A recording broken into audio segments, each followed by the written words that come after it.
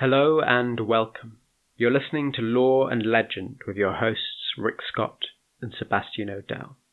Every week we bring you a legendary tale inspired by the rich traditions of world folklore and mythology. This series of Lore and Legend is called Strange Britannia, exploring the dark and lesser-known tales of the British overworld and its hidden beings. In this episode, Thomas is told the sad tale of a knight destroyed by a dauntless foe, and the friend who tries to redeem him. This is the legend of Greysteel. And we rode and rode, and hard we rode. We rode for many a night and day, until we came to a fortunate isle that in our path was lay. Lie by, O Queen, I cried. Oh, it's hungry that I must be. For by here lies a great orchard, and many fine apples I do see. Oh, touch them not, the Elfin Queen said. Oh, touch them not, I say, for their juice is ripe with the curses that fall on the earth this day. But I have a loaf and a draught of wine, and you shall sit and dine with me, and lay your head down in my lap, and more wonders I'll tell to thee.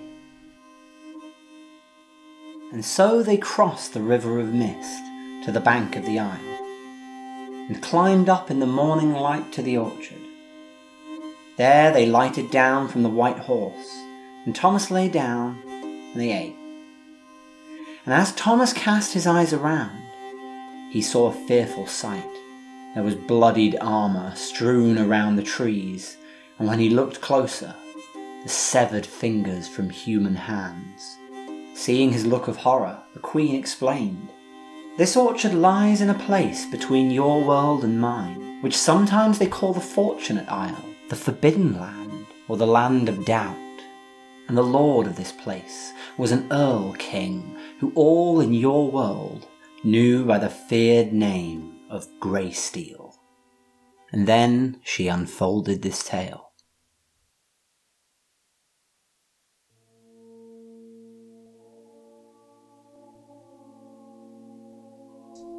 I heard tell of a venturous knight who kept a hidden country, both day and night.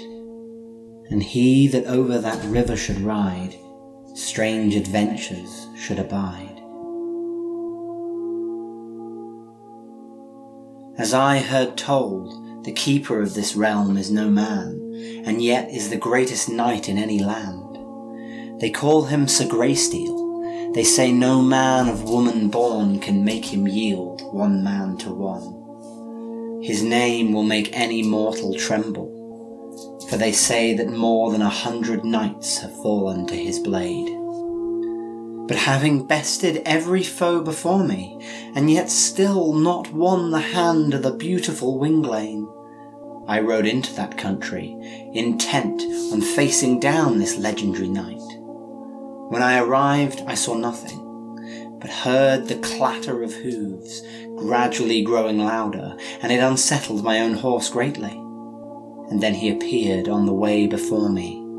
He did not speak a word, but he drew his spear, for he does not suffer a man to stand within his realm. His shield was red, his spear was red, his helmet and the plates on his arms and legs all the same shade of deep crimson.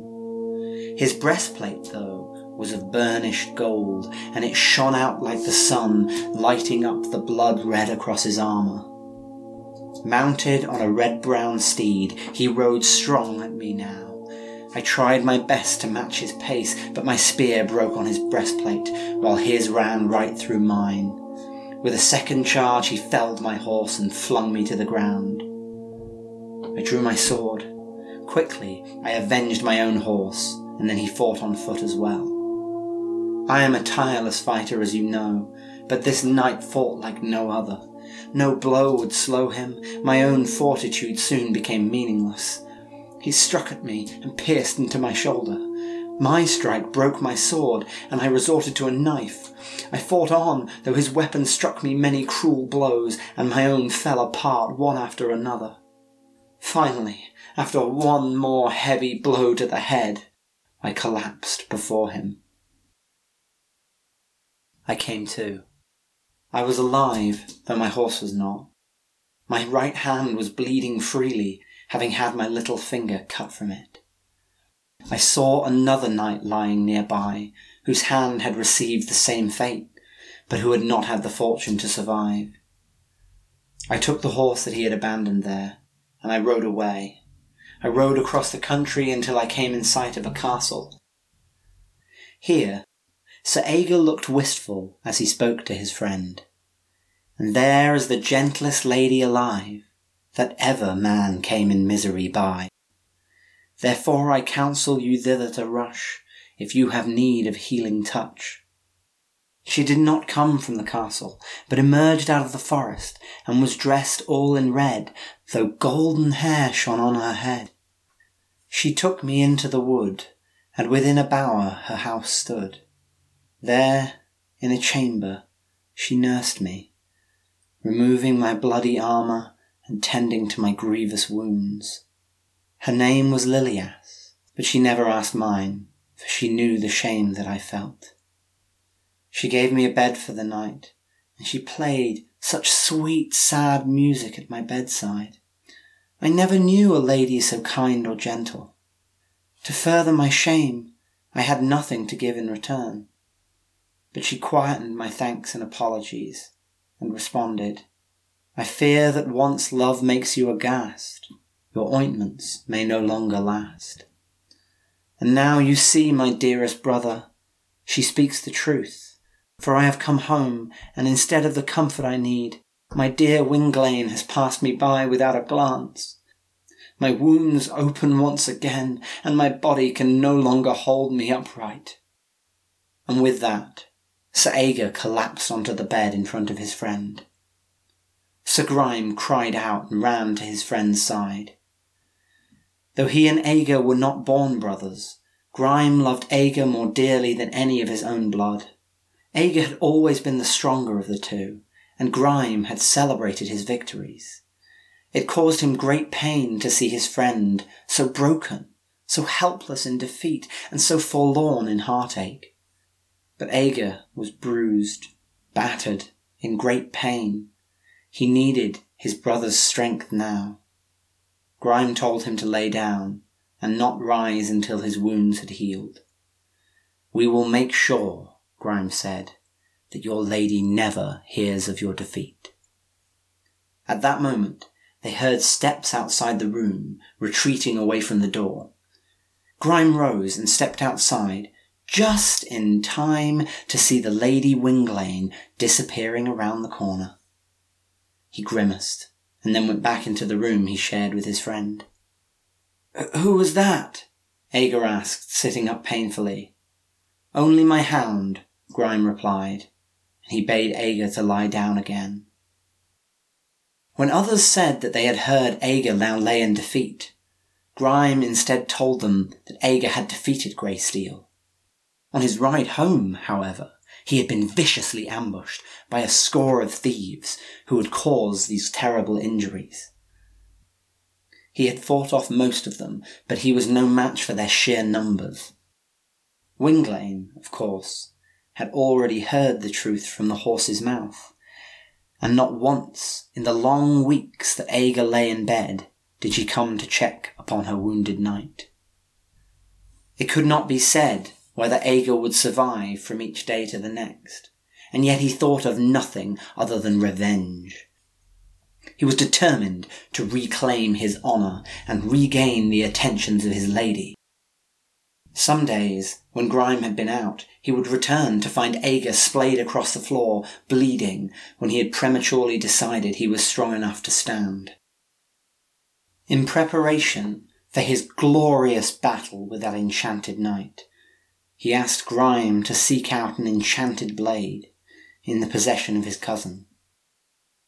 The sword, called Aegerking, had belonged to his uncle, though it was wrought in an unknown land, somewhere far beyond the Greek sea. No man of woman born, it was said, could withstand the strike of that blade. Aeger sent his friend out with the deeds to all his lands. If only his cousin would allow him to borrow the sword. If it should not return, she could keep the lands.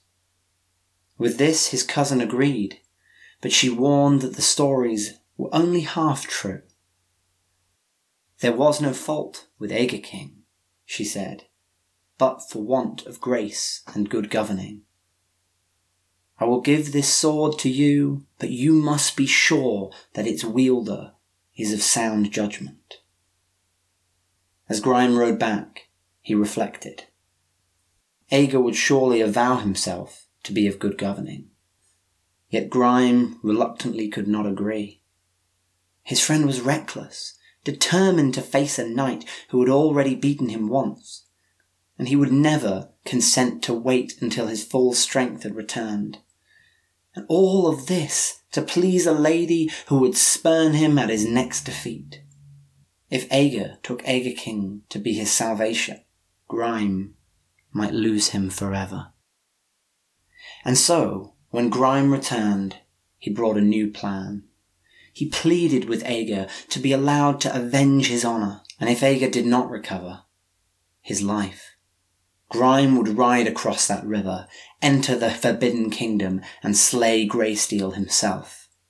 When Aeger refused, Grime recalled Lilias's words to him, saying that while he still mourned Winglane's scorn, Aeger could not have the strength to fight his foe. And since he might never regain Winglane without this victory, there was no way out. Aeger, ever the romantic, believed Lilias's words, and so, eventually, he conceded. No one could know, of course, that Aeger had allowed another to bear his fight, and so came the cunning part. One morning, some weeks after his return, Aeger donned his armour before the Earl and Countess of that land, and rode out before cheering crowds, all of them eager to see the knight who would finally kill Greysteel. He left Winglane, who turned away as he approached, and he left the town behind him, only to take shelter in the house of Grime's cousin Pallias on the road out. From there, Grime took his place, riding Aeger's horse in Aeger's armour, and made his way to the Hidden Kingdom.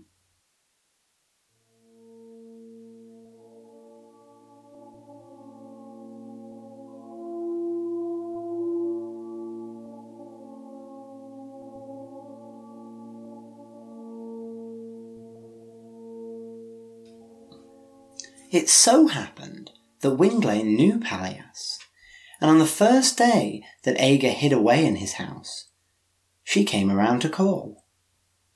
Pallias dared not turn her away for fear of arousing suspicion, so he ordered Aeger to draw all the curtains of his bed, and then Pallias invited her in. "Your friend Aeger," she said, "rode out today like a conquering lion. But what cause does he have for such a boast, when he was laid so low by this night before?"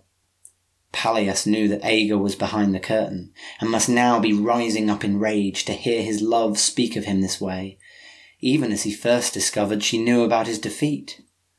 "Do you not remember," Pallias asked, "the scores of knights that Aeger has defeated? He is the greatest knight of our land, as you well know, and he will not return without success." "I remember the days," Winglane replied, "when he showed courage, strength, and grit. And yet when he rode into the Forbidden Kingdom, he gave up a finger to escape with his life. Next time we must expect him to surrender a whole hand." Pallias feared that at any moment Aeger might reveal himself in a fit of indignance, so he began reciting a list of all Aeger's many triumphs, as well as some other extravagant ones that he invented on the fly, finishing with a claim that a king's daughter had been offered to him for defeating Greysteel, who he had rejected, due to his undying love for Winglane.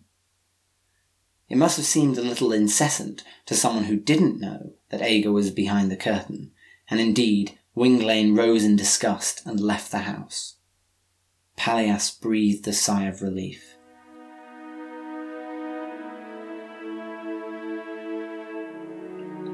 On the road, Grime reached sight of the castle that Aeger had spoken of, bearing precious gifts to repay the Lady Lilias. He did not know where he would find her, but he dismounted his horse beside a stream to give both of them the chance for a drink, and he peered around, searching for the bower that his friend had mentioned. From out of the trees a lady stepped, clothed all in red. "What do you search for, Sir Knight?" she asked. "I seek a forbidden kingdom, my lady, beyond a wide river and a mile by the salt sea." The lady's face became pale. "That land is guarded by a fearsome knight," she replied, "who they call Greysteel. I know it well, for it is this knight I seek. I will do battle with him and kill him if I can." Her eyes closed.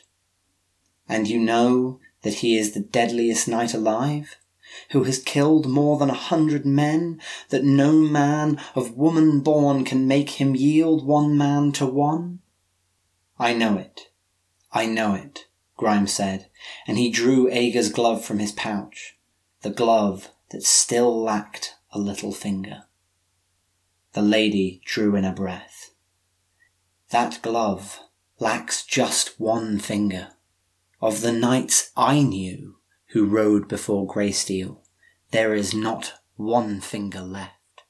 He has taken their hands or legs and their heads.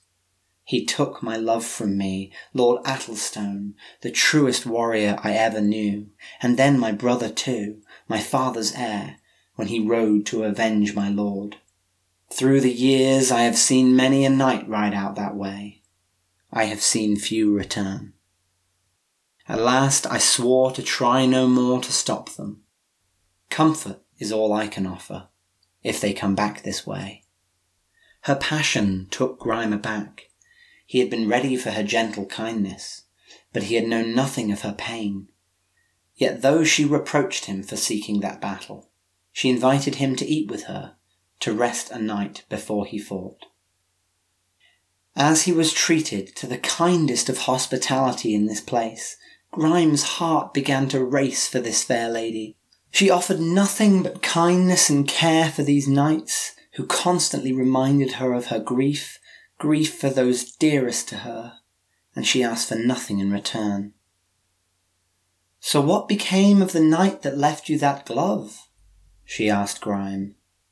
So he explained Aeger's situation, that he did not know if his brother would survive, and the only hope he had was this battle with Greysteel.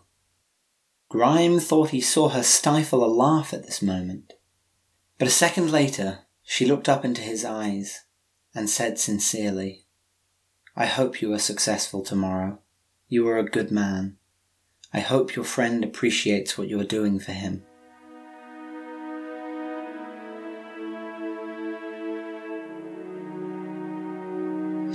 Grime rose early, for Lilias had cautioned that Greysteel's power would only increase with every hour that the sun crept across the sky, and the lady dressed him in his armour before pointing him the winding path to the Forbidden Kingdom. Worried that she would not accept them, Grime left Aeger's gift for her in his chamber, and then departed. Then he rode along that winding path, across the wide river, to the isle that lay on the far side. He spotted movement in the trees beside him, but he could not see what moved there. Slowly he advanced along the way, holding his nerve against these unseen watchers and the inaudible whispers that seemed to pass between them. The whispers passed from tree to tree until they came to the spot beneath the elms where Greysteel slept. The air stirred, the briars around him shook, his eyes opened, and the undergrowth shrank back from him. Someone had entered his land. They would not leave this place whole. He readied his spear and his shield. He donned his boots, gloves, helmet, all of the blood-red hue. he untethered a great horse, a recent claim, and mounted upon it. Sat there in all his crimson finery, he took a breath of the morning air. Once again, the day had delivered him a battle. And then he rode, as swift as the wind, for where Grime now stood. When Grime saw him coming down the way, he drove his horse forward as fast as he could, crying, "You will regret wounding my brother." He succeeded in throwing Greysteel from his mount, but was flung into the air himself. After the initial shock of impact, Grime rose, but Greysteel was already advancing on him. He drew his sword as quickly as he could, but the other had raised his and now struck down at Grime. Aegerking caught the blow, but was forced backwards, and Grime was lucky to dodge before Greysteel could cut him deeply. They traded strikes at one another, falling back and then engaging again, trying to find their angle of advantage. Finally, Grime struck a lucky blow on Greysteel's shoulder, piercing through his armour. However, he waited too long before withdrawing, for the other did not fall back in pain. Instead, he struck immediately out at Grime's helm, denting it heavily and sending his foe reeling. In this state, Grime was not able to parry all the strikes that Greysteel now threw at him, and he took another 2 blows. Greysteel kept on coming. His face could not be seen, and he did not make any noise. He did not throw himself at Grime with abandon, but never hesitated either, moving with determination, fixated only upon the next strike upon his foe. Always ready when Grime made any error, which was now all too often. Grime searched in his mind and recalled the words that had been said of Aegerking, that it wanted only for good governing. He stopped trying to land blows for a moment, and instead waited for a chance to dodge away from the other. As Greysteel advanced again, Grime watched him. He saw that the Red Knight moved with a slight limp on his left side, probably caused by the fall from his horse. Grime waited until Greysteel was stepping onto his weak foot, and then he twisted to his other side. As predicted, Greysteel struggled to adjust quickly, and Grime landed a blow on his arm. Greysteel's sword dropped just a little, and Grime struck out at his chest, piercing through his golden breastplate and deeply into his flesh. Greysteel fell to his knees. "Now, Sir Greysteel," said Grime, pointing Aegerking down at his enemy, "you must yield." "Surely," Greysteel replied, speaking for the first time, "you have heard that no man of woman born can make me yield 1 man to 1. And with that, he seized Aegerking by the blade. Grime was caught off guard and was pulled down towards him, and Greysteel struck out at Grime's head. Grime felt the impact on his skull, felt as though it would rend apart and nearly collapse, dropping Aegerking to the ground. He saw Greysteel trying to pull himself upright, and tried to reach for his blade, but his body would not listen. He stumbled forward. Greysteel stumbled upright. "I will not die today," thought Grime. "He will not defeat the both of us." Then Grime seized at the Red Knight's sword hand, forcing it backward, and with his one free hand he took Greysteel by the throat. He squeezed, for it was all he could do, until finally Greysteel's grip loosened on his blade. Grime took it, and he struck Greysteel for the final time. And with that, the Red Knight had fallen.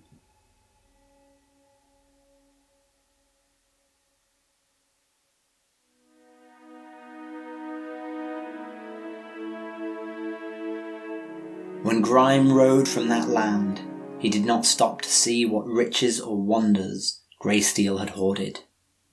He took only one thing, Greysteel's hand, of the same deep crimson as the glove worn around it, to avenge Aeger's stolen finger. Battered and bleeding, barely able to ride straight along the way, Grime returned to that bower in the shade of the castle. Once more, Lilias found him on the road, and she took him in as she had so many others before. She asked no questions as she tended to him. So Grime wordlessly produced the red hand. Lilia stopped. She put a hand of her own to her lips, and Grime saw tears well up in her eyes. She rushed to Grime and embraced him. Weeks had passed since Sir Aeger had set out on his journey. The people of his land were beginning to suspect the worst. Winglain had ceased scoffing at the thought that he might kill the enchanted knight. Now she did not speak of him at all. Then one morning a crowd of people rushed past her toward the edge of the town. Winglain stared after them, wondering what commotion drew them that way. She had begun to walk on when a trumpet sounded. A knight was riding into town, towards the palace. She was dumbfounded. Aeger rode there atop his horse, beaming out for the world to see, holding the severed hand of an elfin knight. Next to him were Grime and Pallias, and they smiled no less broadly. The Earl and Countess greeted him with great aplomb. Winglain could not believe he had done it. He had truly earned her respect now. She too greeted him, full of apology for her doubts, declaring his glory and prowess now well assured. Aeger looked down at her. "I'm glad to hear you think so well of me now. And yet I have come to say farewell." Winglain gawped at him, as did the Earl and Countess. Even Grime looked shocked. "You see," Aeger went on, "my brother Grime is soon to wed a lady, of a far-off land, he says. Tomorrow he rides out, and I shall follow. Yes, I may lose the love of a fair lady, but I can never lose the love of a true friend."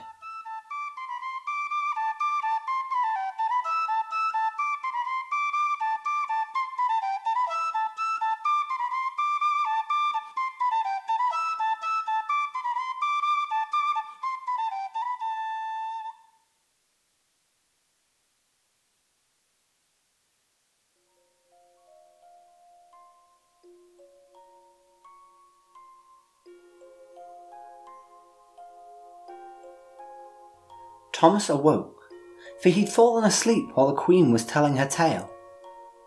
She was now nowhere to be seen, and the mists hung thickly about the edges of the orchard. He saw movement out of the corner of his eye. It looked like a deer, a silver hind watching him from behind a tree. Though he rose for a better look, it turned immediately and ran off into the mists. There was something about those mists that made him loath to follow. And then he heard footsteps behind him, and there the Queen reappeared, beckoning Thomas to follow once more. She mounted with him once again upon her milk-white horse, and they rode out from amongst the trees. Then reaching up into a tree, a single tree so high, she plucked an apple from a bough, as we went riding by. The apple that she picked was gleaming red and lustrous, and she took it, and she slipped it purposefully into one of Thomas's pockets. "Oh, eat you this one, Thomas," she said, as we went riding by, "and it will give to you a tongue that can never tell a lie." And from that fortunate isle they rode on, deeper into the strange lands.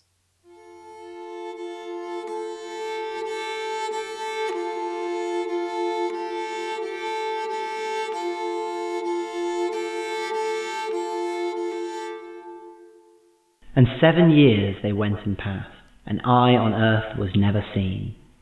And I was told to never speak these things that I had seen.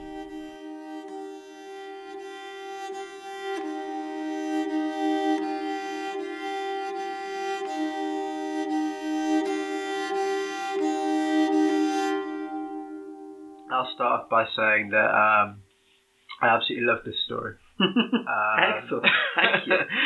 It was, I've read it. The original is an at times very florid and dense medieval romance poem from 16th century Scotland.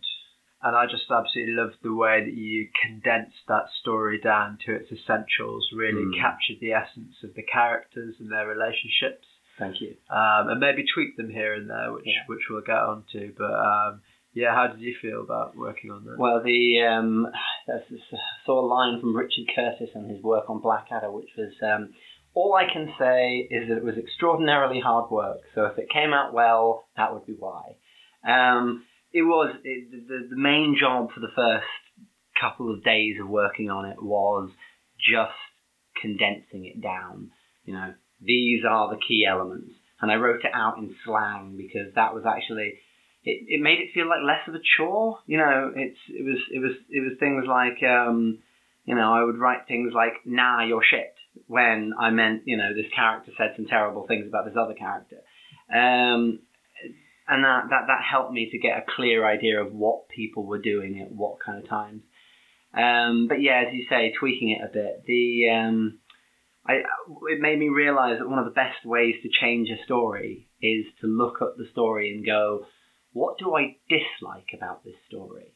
Because you don't know where exactly you're going to take it. But you can look at the story, because I looked at Sir Aegon, Sir Grime, and I thought, to me, it feels like there's a great story here that somebody has just taken some liberties with, which were just, took in the really kind of weird direction. So I cut out the bits I didn't like. I made them go in slightly different places. But yeah, it's a long poem. I think we probably both know who you instantly dislike when you're reading that poem, because Winglaine is a piece of work, isn't she? Yeah. Well, I thought it was quite interesting that you get these quite stereotypical images of femininity in it. You get a kind of notion of what people's idea of social roles were at that time, because you have these two female characters. You have the sort of cold, callous, judgmental Winglaine, and then the very sort of caring and maternal Lilias character. And what I found really interesting about it is that they both so in the original poem, they both get married. So Aegon marries Winglaine at the end, and then Grime marries Lilias. And in the poem, Aegon delivers a rebuke to Winglaine, quite similar to the one that I had him deliver. And then there's a sort of hasty clean-up, where the Earl and Countess bribe Grime to go and persuade Aegon to change his mind. And then he does, and then they all live happily ever after and have 15 children and huge tracts of land. And I just thought that if you're really going to cast Winglaine as this kind of ice queen, this woman who is essentially, her love is a prize to be won, and she's set the highest possible price, why not play out the arc? It's almost as like they try to do both things. On the one hand, a fair woman's love can be won through glory and valor, but on the other hand, the welfare and dignity of these knights doesn't kind of wait on the opinion of these women. So you give this Aegon his moment of triumph where he goes, "No, Winglaine, you've treated me so poorly. I don't need you anymore." But then they kind of no, we need a happily ever after ending. So I thought, why bother? We don't need that. We don't need that, exactly. Or rather, this is our version of happily ever after. Exactly, because fundamentally for me the story is about the relationship between Aegon and Grime. It's the knight who is devoted to his brother, who will do anything to see his honor restored, and so let's not pretend that the satisfying conclusion is both of them getting married to different people in different countries. They stick together. That's Aegon and Grime. The sword, Ijking. Ijking. Yeah. You can tell I had no idea how to pronounce it. I loved how there was almost like a relationship between the weapon and the character of Grime, in the sense that, you know, it's a weapon that wins if you wield it with what was the phrase? Good governing. Good governance, and he beats Grey Steel by, you know, stepping back and watching and that kind of thing. How much of that was in the original? Did you tweak that at all? I did tweak it, although, you know, the phrase is correct, and that is what is said about it. But so in the original, Grime has already decided to take on this quest, and I think it's Pallias who tells them both about this sword that they should go and obtain. So at that point, Grime goes and gets it, and then the woman speaks these words to him. But then, you know, he does battle with Greysteel, and there's description of the blows that they land on each other, but no description of the thought that goes into them. So you don't see this kind of grace and good governing that's supposed to unlock the power of the sword. You get, you know, a sort of some empty words that get spoken about it. And I thought it would be more interesting because again, there was an unsatisfactory element with why Grime goes in Aega's place. I mean, obviously, Aega's bedbound and possibly dying, but in the end, he persuades him in the original poem by telling him that there's some other knight flirting with Winglain, and he has to stay to make sure his name is kept at court, you know, to make sure they're all speaking of him well at court or something. And I thought that actually it would be more interesting to give the weapon a more active role, where it's, you know, the power that it has gives Grime the idea that he's got to be the one. And it's quite fun because it gives Grime this kind of like moment of immodesty. You know, no, you know what? I have the good judgment here. I'm the sensible one, and Aega is not. And much as I love him, and I would love to say that he would, you know, he'll beat Greysteel with his weapon, I just don't believe it. Yeah, that was a great character moment. You know, you made the weapon a metaphor for who these people are, and that's great storytelling. And when I asked you to come on board with this podcast, you know, one of the things you said to me was, "Oh, well, why are you asking me? What am I bringing to this?" And that's what you're bringing to it. You know, I heard one of the other tales that you brought to one of our workshops, and you know, that's what I saw in your other storytelling. And this is. I feel like this is some sort of award ceremony. Thank you all for coming. I'm glad you could be here for my reading of Greysteel. But no, it's good. I really enjoyed this. You know? Excellent. No, it's good that came off. I'm glad that went the way I had intended.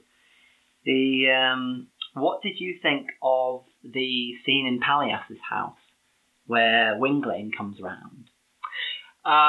So I love the scene. When I was first listening to it, I thought for a moment, he's done a slight misstep here, because almost when Grime leaves, I thought we should have left with Grime, and it almost seemed to be unnecessary. Yeah. But then it was a great character scene, and I loved it, and I thought, I don't know, maybe you could have followed Grime a little bit further, and he could have entered Lilias's house, and then you could have cut back. Yeah. But I don't know if that would have worked. Just something to think about. Yeah, it's possibly a good thought. I can't remember where it fits into the original poem, but I quite like it, because it's like, the reason I kept it in was because it was just too funny to not keep in. It's, you know, we're talking about a manuscript which is from, I can't remember, the 16th century, and it's got this kind of rom-com scene where it's like, oh, the character's here, but he's not supposed to be. So we have to like hide him behind something while somebody like, says awful things about him, and he sort of has to resist the urge to come out and go, hey, shut up, stop bad-mouthing me. So I thought it was interesting to keep that in as an indication that kind of humour is almost timeless. It's certainly not a thing that's only arisen in the modern era, that kind of awkward, oh no, what's going to happen? I'm almost seeing Sir Ager as Ross Geller from Friends. I'm seeing the expression on his face. He does have that kind of characteristic. It is a shame in some ways. In some ways that would be something I'd do more if I had more time with it, is actually develop Ager's character a bit more, because I think he comes off a little bit unsympathetically. He foolishly rides into battle. He comes back and does nothing but complain. Somebody else fights his battle for him, and then he marries the woman. Which he doesn't in my telling of it. But I think, given you've given this character of Grime his unswerving devotion to Ager, you want Ager to sort of show something in return. Yeah, so I think that was definitely one reason why this telling of the tale kind of almost resonates more than the poem. That is his character moment when he turns his back on Gwynplaine. I think that a character doesn't have to be completely sympathetic or good. There are those elements to his character, but the friendship kind of transcends that as friendship sometimes does. I don't really see that as a problem. No, that's fair. Especially with the ending that you gave it. Good. It was as a side thing, it was very popular, this poem in Scotland in the late Middle Ages. In fact, James V of Scotland, in fact, gave one of his courtiers the nickname of Greysteel, seemingly affectionately, we have to assume. But yes, it would have been one of the things that was sung often, like ballads about William Wallace. And apparently, one of the reasons is actually this friendship between Grime and Ager, which apparently resonated a lot with the friendship in a popular ballad about William Wallace, the Wallace, with Sir John de Graham, which they think may have actually caused the writers later on to change Grime's name to Graham. Oh, okay. The names, Ager is theoretically a predecessor of Edgar, and Grime for Graham. But I felt like if you could have the chance to tell a story about a knight called Sir Grime, you just don't pass that up, really. Yeah, that's true. Greysteel itself is an interesting name. It's a good name. But in a way it almost seems to be slightly diluted by the actual description of the knight himself. I don't know, like as a storyteller you have that desire for kind of like harmony between all the elements. So he's called Greysteel, you expect him to be, I don't know, his dominant colour scheme to be grey, but in fact he's a red knight with a golden breastplate. I'm still, even now, unsure as to why he was given the name Greysteel. Because, plenty of armour was grey, or made of grey steel, but his wasn't, and it was made of red. That element very much, this series focuses on a series of elfin or eldritch knights, and the strange colourings are a sort of a sign of the other world in these tales. In Sir Gawain and the Green Knight, have a knight who is green from head to foot with green armor and a green beard. Yeah. And here Grey Steel has he has grey shield, grey weapons, and grey hands. And red shield, red weapons, and red hands. But yeah, demonstrating my point. Yeah, it is. It's hard to keep track of it, isn't it? Grey Steel doesn't have a lot of the kind of sort of mystical power. It doesn't have the kind of his strength just seems to be might, the prowess in battle, unbeatable possibly, but not full of the kind of magic that we would associate with the creatures of the other world. Possibly, but on the other hand, I don't know, maybe there's a sense in which that power is almost assumed, in that whole thing about no man of woman born can defeat him. And I also think the whole thing about removing the little finger kind of, to me, just it reminds me of the other cultural practices elsewhere of the shrunken heads. Yeah. You harvest something totemic from your enemy, and it kind of signifies actually almost consuming their spiritual strength and adding it to your own. Now that's not stated, but it's a possible way to look at it. I think in the text that I was reading, that is the suggestion of sorcery as a use for the little fingers is sort of heavily read into that. Certainly there is something quite, pleasingly creepy about a knight who fells his enemies and then steals their little fingers. Well, it's kind of odd and oddly specific, isn't it? Because he does it to Aegur, and then he does it to the knight that Aegur finds, whose horse he takes. So he is doing this to a lot of knights. But it's interesting. He's got red armor and a red horse, and all of the things are red apart from the breastplate, which is golden.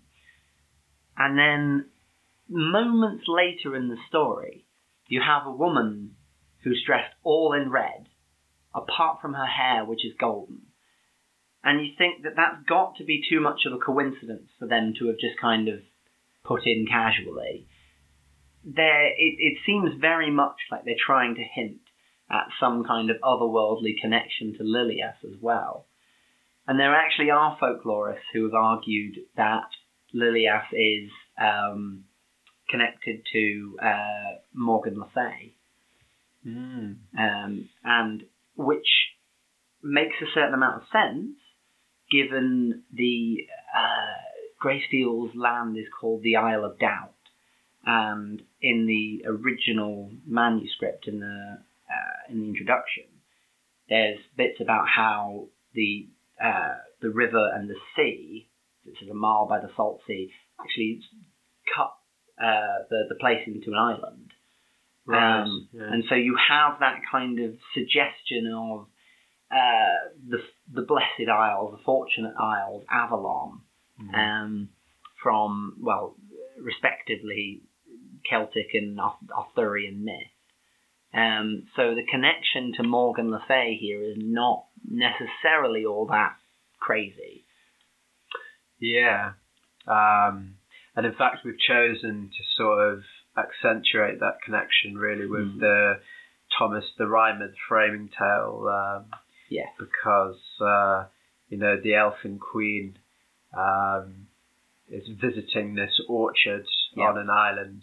The original ballad does contain the orchard, but we've massaged the source material here to put that orchard on an island. And suggest, bring together all of these allusions to the other world and to Avalon. Because, of course, Avalon was the land of the apples, which I think, I can't remember whether it's Welsh or in which Aval or something actually is the word for apple. No, I wasn't aware of that. But yeah, so we've deliberately decided to play that up quite a bit, and it is sort of one possible interpretation, because there are arguments also made that Greysteel actually comes from other origins, from Teutonic origins, French origins, depending on whose work you're reading.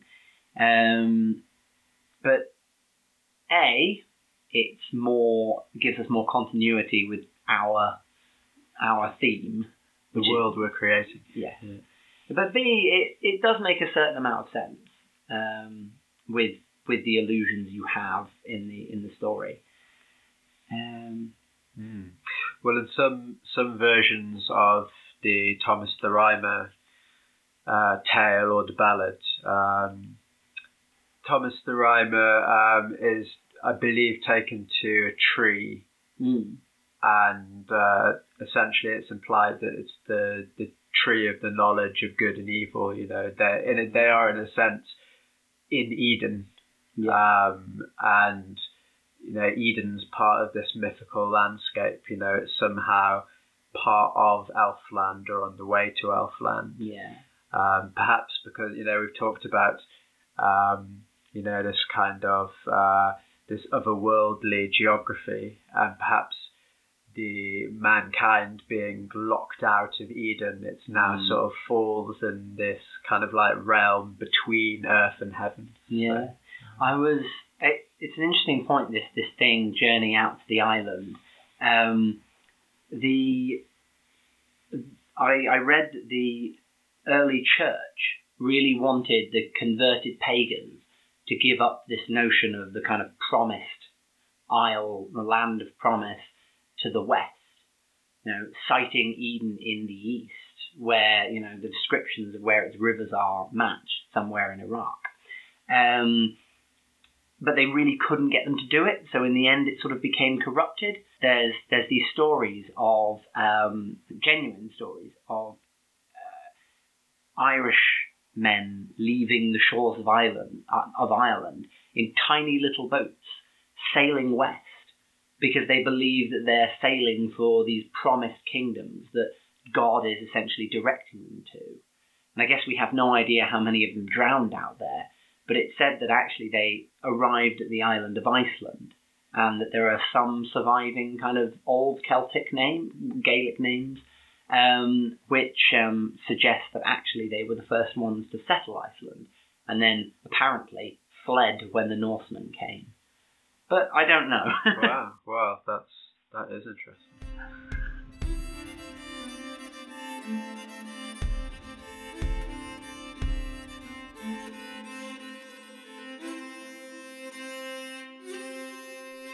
Next week, an English lady will need all of her wits when she's seduced by an outlandish lover and the music of his magical horn in Lady Isabel and the Elf Knight.